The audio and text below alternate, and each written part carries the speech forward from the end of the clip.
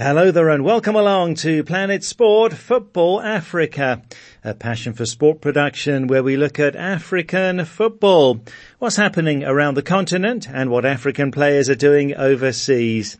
And I'm Steve Vickers in Harare, Zimbabwe, joined by Ida Waringa and by Stuart on the show.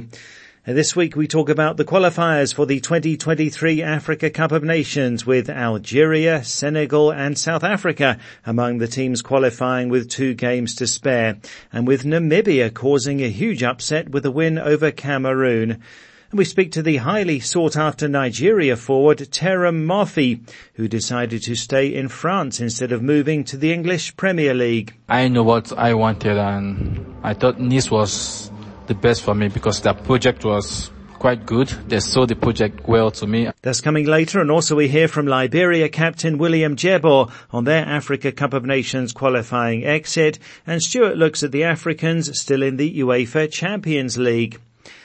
Well, first then, it was an exciting week of qualifiers for the 2023 Africa Cup of Nations, with the 3rd and 4th rounds of group games being played, and with Morocco, Algeria, Senegal, South Africa, Tunisia and Burkina Faso all qualifying, while Liberia went out along with Sao Tome and Madagascar. Egypt beat Malawi 2-0 and 4-0, Mohamed Salah scoring in both games. They look very likely to progress from Group D along with Guinea, who beat Ethiopia home and away, Naby Keita scoring in the away game for Guinea. And the standout results have to be Guinea-Bissau winning 1-0 away to Nigeria, a massive shock, and Namibia beating Cameroon 2-1. This was a home fixture for Namibia, but it was played in South Africa as Namibia don't have an approved stadium. Namibia are almost certain to qualify for the finals. Also among the big results, the Gambia beat Mali 1-0 in a game played in Morocco.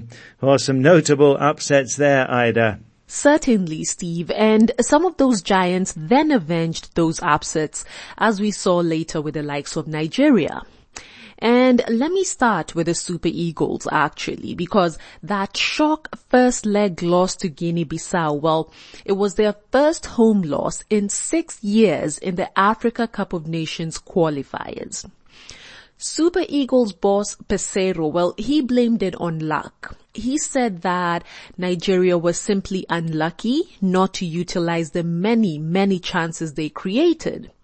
Well, whether it was bad luck or not, the Brazilian must have felt effects of the criticism because he definitely changed things up in the second leg, and he made 5 changes to his starting lineup.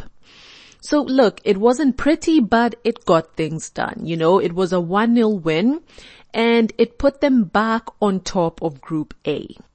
Now another shocker was Namibia beating Cameroon, as you've said there, Steve.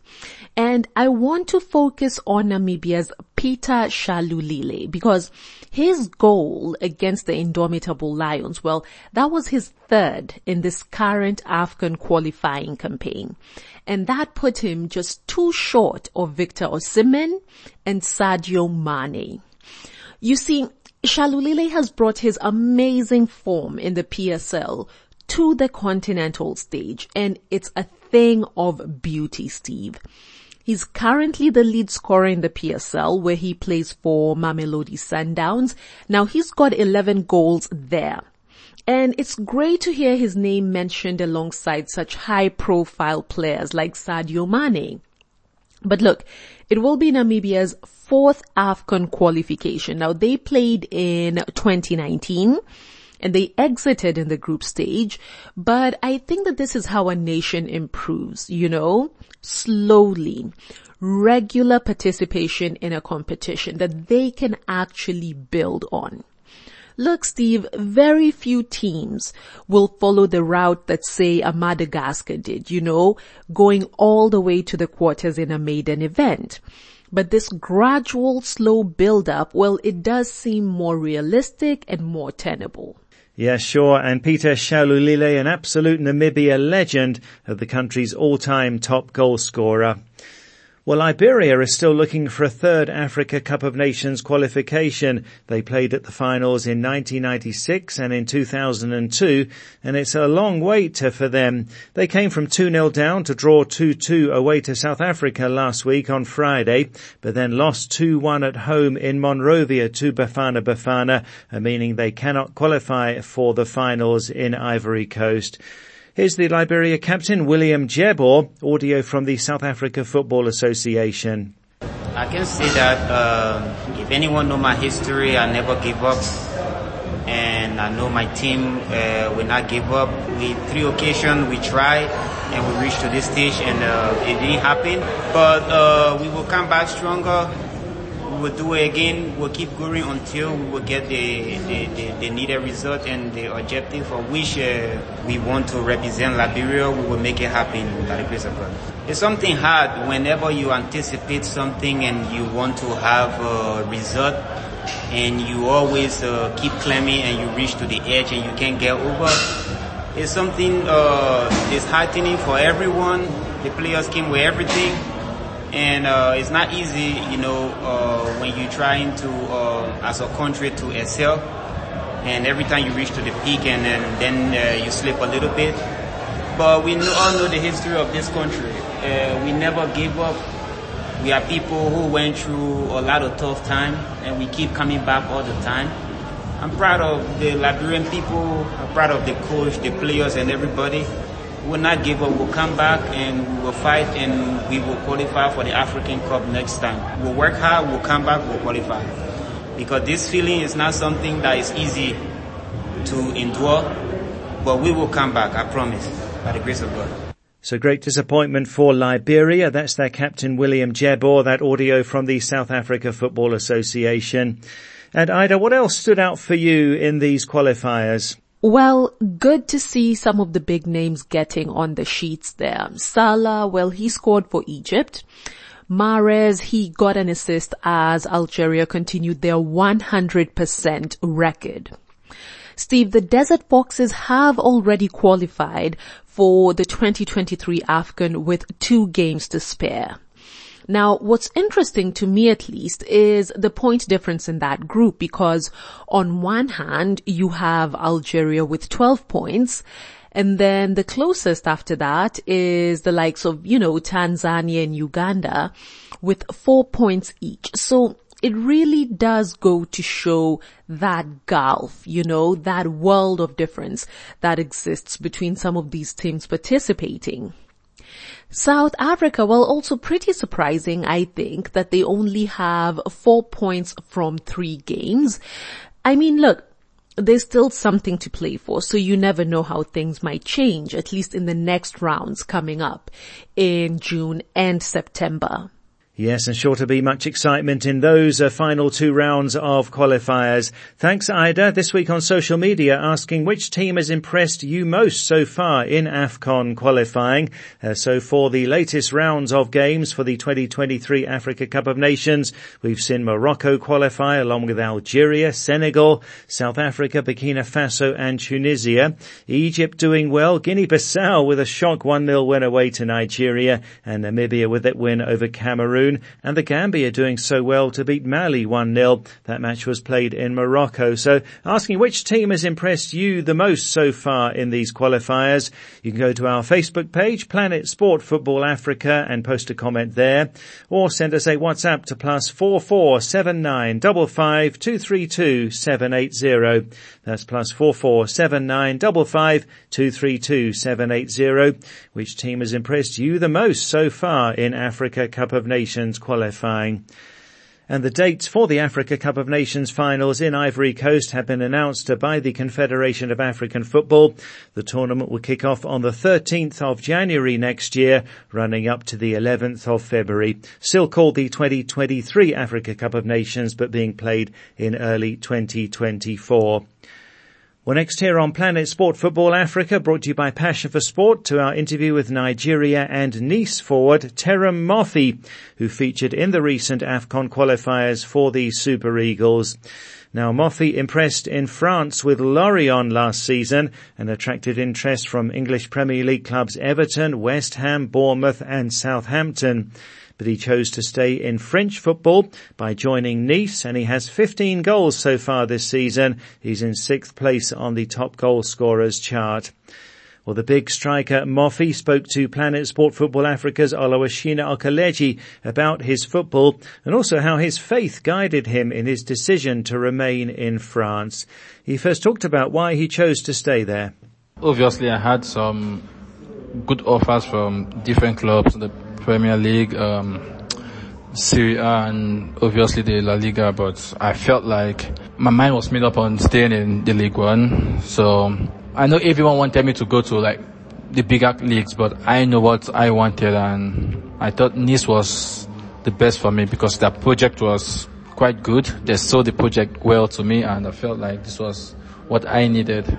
And of course, it was not a smooth start for you. A lot of people were like, Terem probably left his boots in Lorient and didn't bring them to Nice. But as soon as you were settled, you were all scoring goals again. How has it been settling in Nice?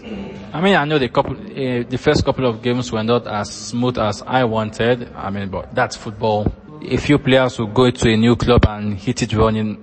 So I just had to stay positive and wait for my moment. And obviously my moment came, and we're still doing what we do. Have you missed your colleagues at Lorient? Honestly, every day I think about them, to be fair, because these are people who I spent 2.5 years with. I know them, they know me. We're a family, so it's like leaving your family, going to a new family. You're obviously going to think about them. So yeah, I miss them a lot. When you look at the Ligue 1 scorers charts, you see your name alongside the likes of Kylian Mbappe, other fantastic players, Folani Balogun, just like you, has broken into that, that chart. How does that make you feel when you know, obviously, that your scoring boots, your scoring goals is making you a big name in French football? In my opinion, I feel like there's still work to be done because obviously I'm up there, but yeah, I want to be even higher, so there's still work to be done. I can't sit down and be singing praises to myself or looking at the chart and be happy. So I feel like I still have a lot of work to do. Have you had friends or family who said, Terem, that was a mistake, you should have gone to the Premier League. What are you going to do in French League? A couple of friends were like, yo, what are you doing? Like, cause they heard about the specific club from the English Premier League, so they were like, why didn't I go? But when I explained to them what I wanted and how I felt at the moment, I mean, they obviously understood me. And to those who didn't understand me, while I know they, everybody farm for their farm. Of course, and you're someone who actually take your faith so serious, family, faith and football for you in that order. How much has believing in God and putting your faith in God has influenced your football so far? As a believer that I am, there are a lot of decisions I make that, it feels like a voice is telling me this is it. This is what you should do. That's what you should do. People might not understand, but I know what I am talking about. So it's influenced my football career a lot. Is it positioning, making decisions? Like, it's really influenced my career. How important is your faith to you, and how do you connect to God in terms of using the Bible to speak to God? I have like a key verse in the Bible, which is Philippians 4:13. I can do all things through Christ who strengthens me. When I'm in difficult situations, I just say it and I read the Bible. I read that verse especially, and I feel calm and I feel good. So yeah. You must be open to play in your first AFCON with Nigeria. How important is it for the team to qualify and do well after the disappointment of the 2021 tournament in Cameroon? I think I haven't played in any major competition with Nigeria yet, but I think this should be my first going to the AFCON. Me as an individual and as a team, we are working hard and looking forward to this. And we had like a poor run lately, not going to the World Cup and obviously the last AFCON. So we are trying to make things right for ourselves and for Nigerians too. Do you feel the anger and the pain of the fans and the disappointment whenever Super Eagles don't fly? Honestly, I know it's difficult for the fans, and it's also difficult.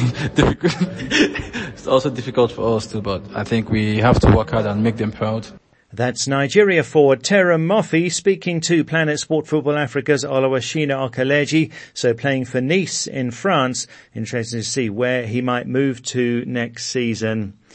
Well, this is Planet Sport Football Africa, brought to you by Passion for Sport, and as well as the Africa Cup of Nations qualifiers, the final round of qualifiers for the Under-23 Africa Cup of Nations were on this past week or so. Finals taking place in Morocco in June and July, and the top 3 teams there qualify for the 2024 Paris Olympics.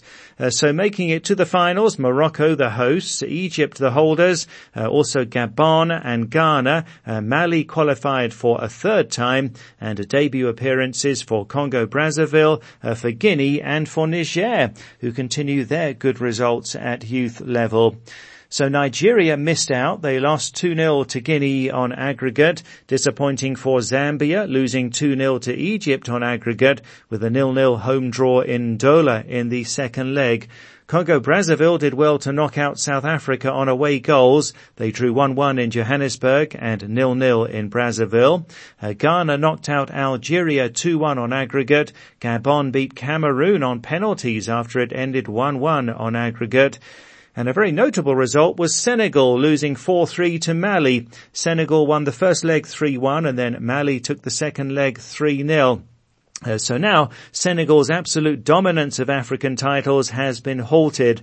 Remember, they are the reigning Senior Africa Cup of Nations champions, the Under-20 Africa Cup of Nations champions. They're the Chan champions, and also they hold the title in the AFCON Beach Soccer Championships. All of those titles in the past year or so, but they won't be able to extend that for now. Well, this is Planet Sport Football Africa, brought to you by Passion for Sport. Still to come, Stuart on the plans for a regulator for English football and how that could give more power to the fans. You can follow us on Twitter at Planet Sport FA, and you can download our app and listen to the show anytime and access past programs in our archive. To download the app, go to the Play Store or the Apple iTunes App Store and enter Planet Sport Football Africa. And our website is planetsport.tv, and there on our website you can read our blog, Are We Expecting Too Much of the VAR? That's on our website, planetsport.tv, and you find that in the blog section. Let's go to social media now, and last week we asked her, was it fair for Crystal Palace to fire manager Patrick Vieira? There were mixed reactions after the decision, which came after a 12-match winless run. Palace haven't won a single game this year and are now 3 points above the relegation zone. But some feel that Vieira was judged more harshly as one of the few black managers at the top level. So we asked, what do you think? Was it fair for Palace to fire him? We start in Uganda with Michael Elemi, who says it wasn't fair to sack Vieira. The reason being that Crystal Palace are an average team, which are just there to hold their position in the league, considering the players that they have, says Michael. Peter Zulu in Zambia says sacking him was not a good move. Belong Baji in the Gambia says the firing of Vieira to me was a lack of patience. And Ikena Chukwuemeka says sacking him was the greatest mistake ever. A few people felt that Vieira has been harshly treated as a black manager. Musa Silla says he's just underrated for being a black man coaching at the highest level. And in Namibia, Alex Buta Westkop says it's racism to me. But on the other hand, Ume Anthony in Germany says it was long overdue. Not a win since the start of this year. And you're asking us if sacking Vieira was fair? He needs to be called back and fired again, says Ume. And finally, Jason Momoa says, what are people even saying here? Should the Palace bosses have waited for him to take the team to relegation before they did something about it? Which businessman will be investing and not seeing profit and would be happy, says Jason. Well, thanks so much to everybody who got in touch. Always great to hear from you. Now here on Planet Sport Football Africa, let's go to our European football expert, Stuart Weir in the UK. And Stuart, seems like every week on the show we're talking about another manager being fired in the English Premier League. This time it's Antonio Conte at Spurs. Well, as predicted On the programme last week, Steve, Tottenham Hotspur have become the 10th club in the Premier League to change their manager this season.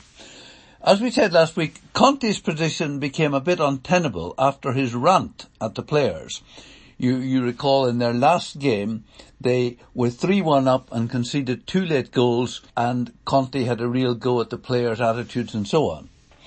But Conte is one of the most experienced managers in European football. Played for Juventus 250 times, 20 caps for Italy. Then he held 9 managerial appointments, including Juventus, Inter Milan, Italy and Chelsea, before being appointed by Tottenham in September 2021. But sadly, he didn't even last 2 seasons.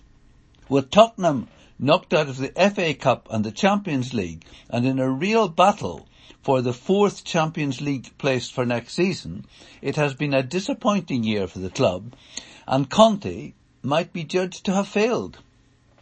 I know it's the modern way, Steve, but since leaving Juventus in 2014, Conte has had 4 jobs, none of them lasting more than 2 years.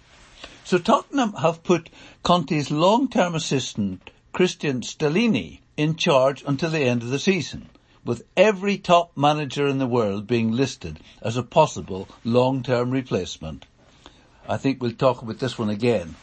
Finally, Steve, I have a question for you. Bayern Munich are currently second in the German league, 1 point behind Dortmund.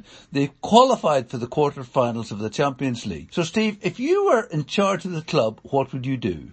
Well, it's obvious, isn't it? You'd fire the manager, Julian Nagelsmann. I mean, it hardly seems credible that a manager who could have delivered the German league title, possibly a Champions League, has been fired in the middle of the season.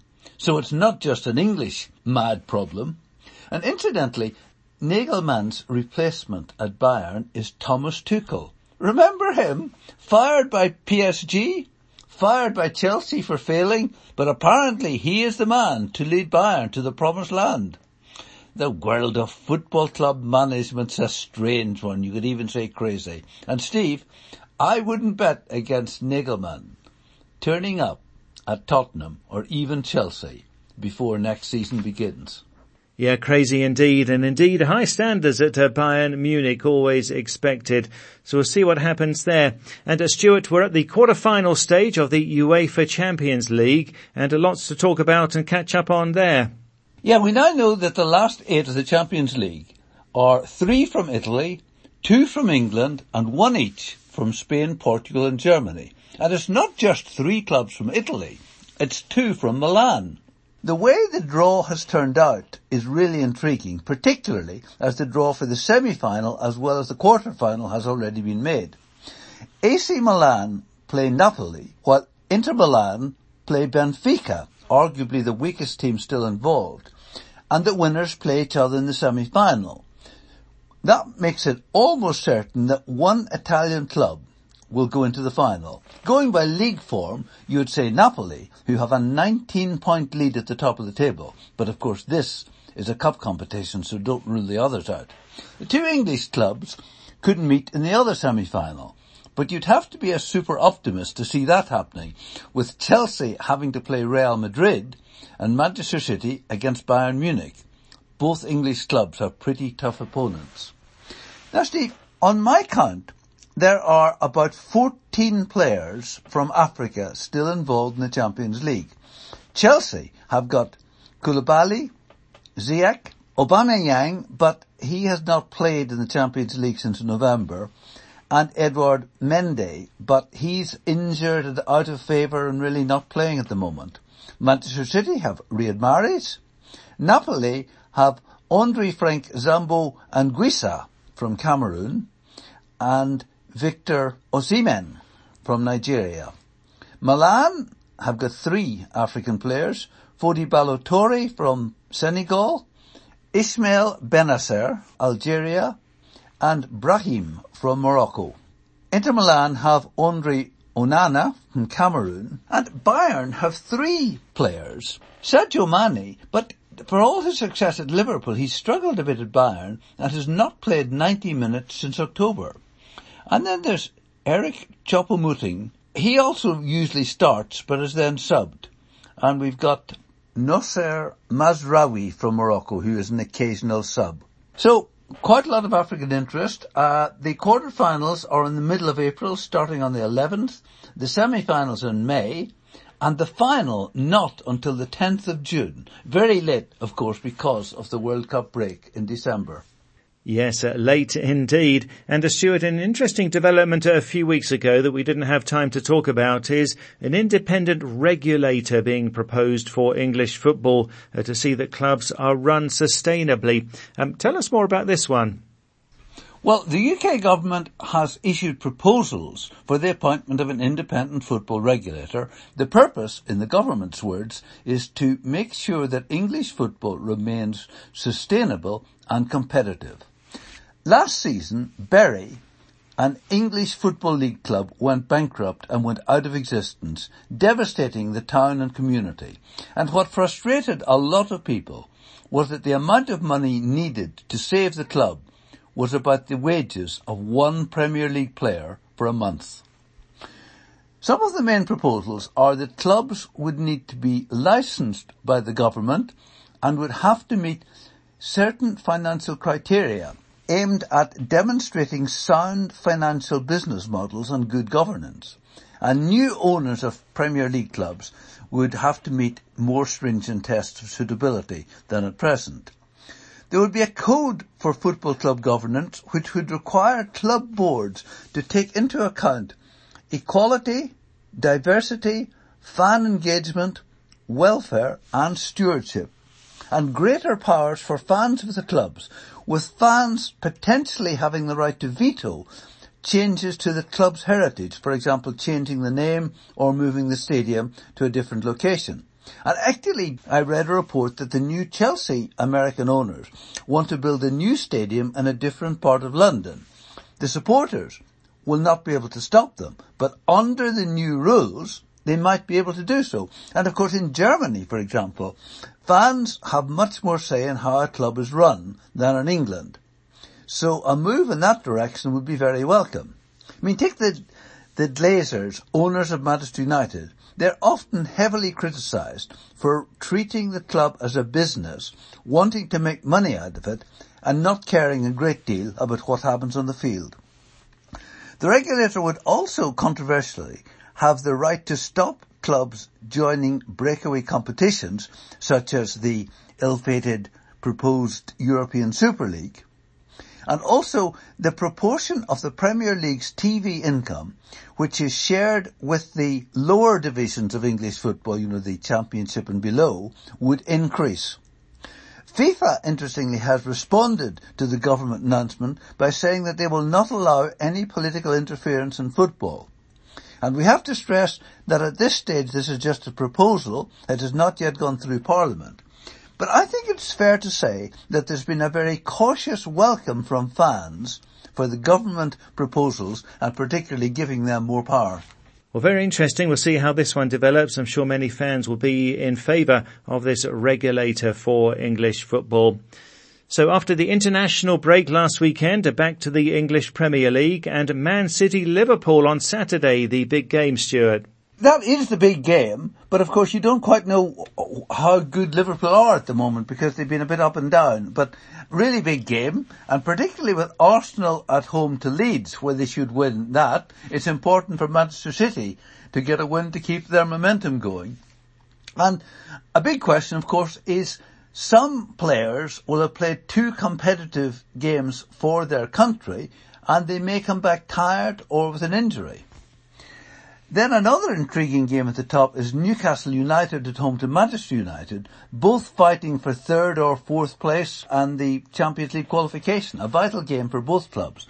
And then at the bottom, we've got Crystal Palace at home to Leicester, Nottingham Forest at home to Wolves, West Ham playing Southampton, with all 6 clubs desperate for points for survival. Indeed, should be an exciting weekend in the English Premier League. I'm looking forward to the Man City-Liverpool match on Saturday. Well, thanks a lot, Stuart. That's it for the show for this week. So from me, Steve Vickers in Harare, from Ida Waringa and from Stuart Weir, thanks a lot for listening. And Planet Sport Football Africa is a passion for sport production.